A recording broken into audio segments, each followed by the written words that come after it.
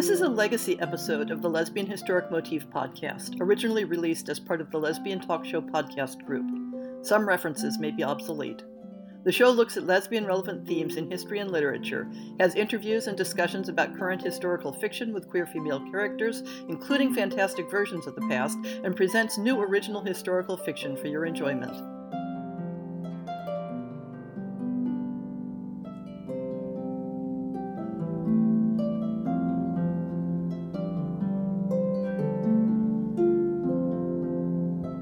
Today, I'd like to talk about two related themes in medieval literature: love poetry and relationships in romances.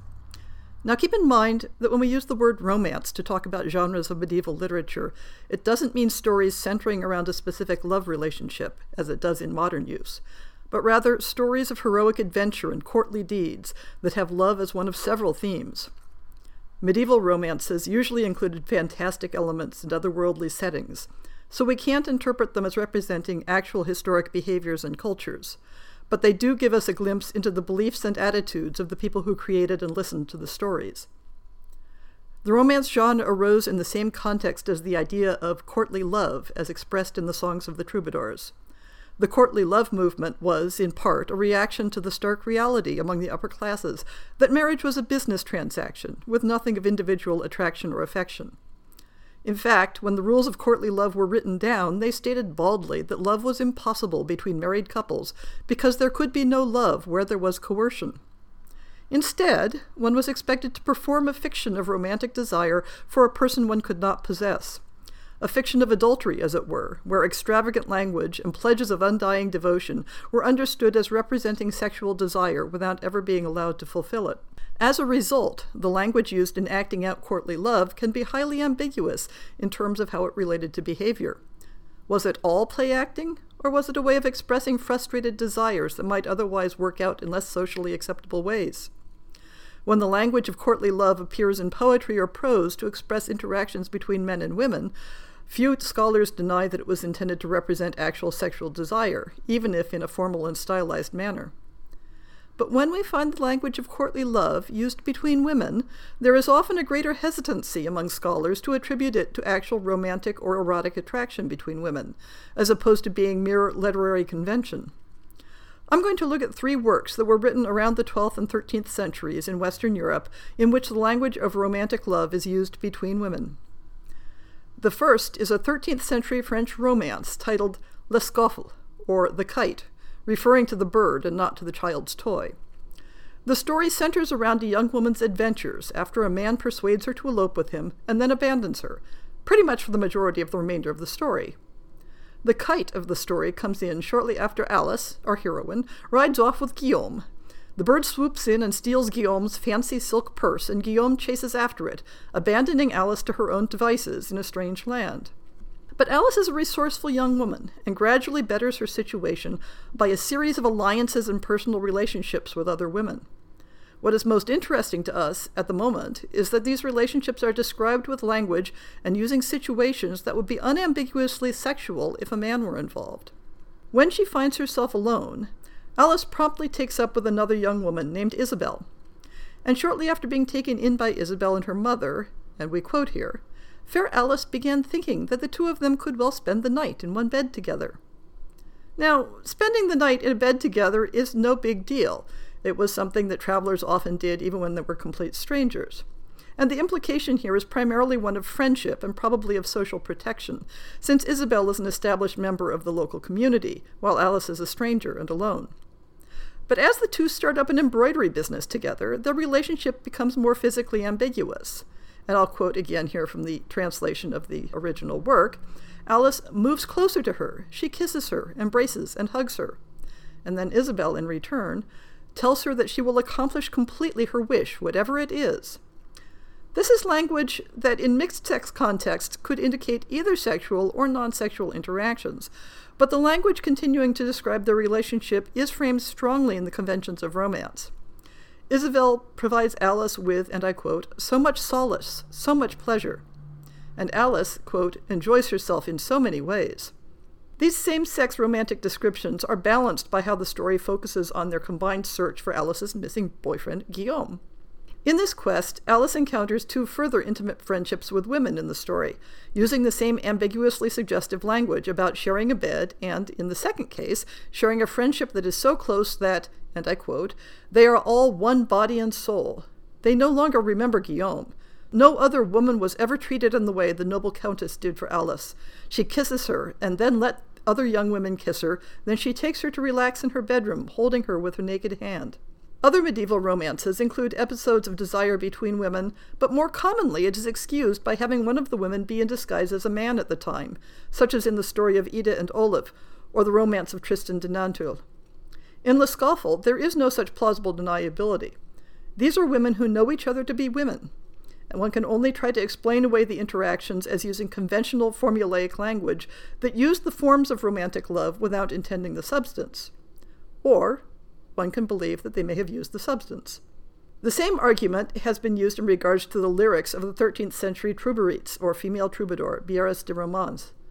The bare facts are that Bières, a woman, wrote a love song addressed to a woman named Maria, using the conventional language of courtly love poetry. Where scholars come into disagreement is the question of what it means. The show notes mention two articles that discuss this question from different points of view. Before considering that question, let's take a look at the lyrics themselves. I wish I could recite the original in Provençal, but I've never studied the language and would only make a hash of the pronunciation. Lady Maria, in you merit and distinction, joy and intelligence and perfect beauty, hospitality and honor and distinction, your noble speech and pleasing company, your sweet face and merry disposition, the sweet look and the loving expression that exist in you without pretension, cause me to turn toward you with a pure heart. Thus I pray you, if it please you, that true love and celebration and sweet humility should bring me such relief with you. If it please you, lovely woman, then give me that which most hope and joy promises. For in you lie my desire and my heart, and from you stems all my happiness, and because of you I'm often sighing. And because merit and beauty raise you high above all others, for none surpasses you, I pray you, please, by this which does you honor, don't grant your love to a deceitful suitor. Lovely woman, whom joy and noble speech uplift, and merit, to you my stanzas go, for in you are gaiety and happiness, and all good things one could ask of a woman. Within the genre of troubadour song, the romantic and erotic desire that is expressed is often something of a literary game, composed in the framework of the courtly love genre, where unconsummated desire for an unobtainable beloved was a default trope. But when the sentiments are expressed between a man and a woman, no one questions the sincere underlying emotions. For this work, modern commentary has attracted unique skepticism, with some scholars dismissing it as a mere literary exercise or as an expression of platonic friendship in the language of romantic love, charges which are not used to question the heterosexuality of other authors, or as being the pen name of a male author, which leaves open the question of why a male author would represent love between women.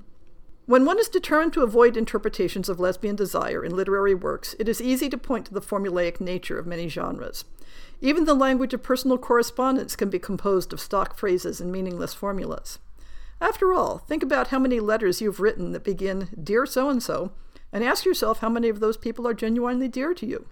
It is impossible to argue that all written compositions should be taken at absolute literal face value. But at the same time, it's important to consider whether we interpret literalness versus literary style differently based on pre-existing assumptions. No one would argue that the formulaicness of troubadour love poetry means that there's no such thing as romantic love and sexual desire between men and women. But when a woman writes in the genre of love poetry, or writes love correspondence to another woman, you will often encounter circular arguments of the following format. First, there is no evidence for lesbian expression in medieval European literature. Therefore, even though we would interpret this same language as romantic or erotic if addressed from a male author to a female subject, because it is addressed between two women, it must be purely formulaic. And because this language is purely formulaic, it can't be counted as evidence for expressions of lesbian love. And therefore, we have no evidence for lesbian expression. You see how it ties up so neatly. Bières was writing a work for public performance, and therefore it's reasonable to analyze it within the conventions of that type of public performance. But similar arguments fall short when considering private poetry that was never meant for any eyes but the one it was written for. It is reasonable to assume that this was the case for a poem found in a 12th century manuscript that was preserved at Tegernsee Abbey in southern Germany. Again, we know little of the context in which this was written, except that it is clearly addressed from one woman to another. The writer laments the absence of her beloved and longs for her return from a journey. Given the context in which the poem was preserved, it is possible that the women were nuns. There are a number of biblical allusions in the poem that would suggest that possibility. This translation is by Ann Matter, whose article on expressions of love between medieval religious women is cited in the show notes. Again, I'd love to be able to present the original so that you could hear the poetry of the sounds as well as the meaning, but I'll take pity on my listeners. The women's names are abbreviated as G and A, so we don't even have that much identity for them, although I'm tempted to go by the most popular German women's names of that era and think of them as Gertrude and Anna. To G, her singular rose. From A, the bonds of precious love. What is my strength that I should bear it? That I should have patience in your absence? Is my strength the strength of stones that I should await your return? I, who grieve ceaselessly day and night, like someone who has lost a hand or a foot. Everything pleasant and delightful without you seems like mud underfoot. I shed tears as I used to smile, and my heart is never glad. When I recall the kisses you gave me, and how with tender words you caressed my little breasts, I want to die because I cannot see you. What can I, so wretched, do? Where can I, so miserable, turn? If only my body could be entrusted to the earth until your longed-for return, or if passage could be granted me, as it was to Habakkuk, so that I might come there just once to gaze upon my beloved's face, then I should not care if it were the hour of death itself, for no one has been born in the world so lovely and full of grace, or who so honestly and with such deep affection loves me. I shall therefore not cease to grieve until I deserve to see you again. Well has a wise man said that it is a great sorrow for a man to be without that without which he cannot live. As long as the world stands, you shall never be removed from the core of my being. What more can I say? Come home, sweet love. Prolong your trip no longer. Know that I can bear your absence no longer. Farewell. Remember me. Given the ways in which women's writing, and writing that centers women, has been erased from the historic record, it is a treasure to find literature of this sort. I won't fault scholars for being careful and skeptical about interpreting such material at literal face value, but I will always fault people for placing an extra burden of proof on representations of same-sex love that is not placed on heterosexual expressions. And in the context of the Lesbian Historic Motif Project, the importance of works like this is not whether there was an actual woman named Bieris who loved a woman named Maria, or whether there was a real Gertrude, or whatever her name was, who kissed and caressed Anna's breasts with tender words. The importance is that people in the 12th and 13th century could imagine such things and had language to express them. That some woman, reading about how Alice and Isabel kissed and embraced each other in bed, or listening to the voice of Bieris longing to be given that which most hope and joy promises, might have thought to herself, this is what it means, this feeling I have for the woman I cherish. This is real, and others have felt it too.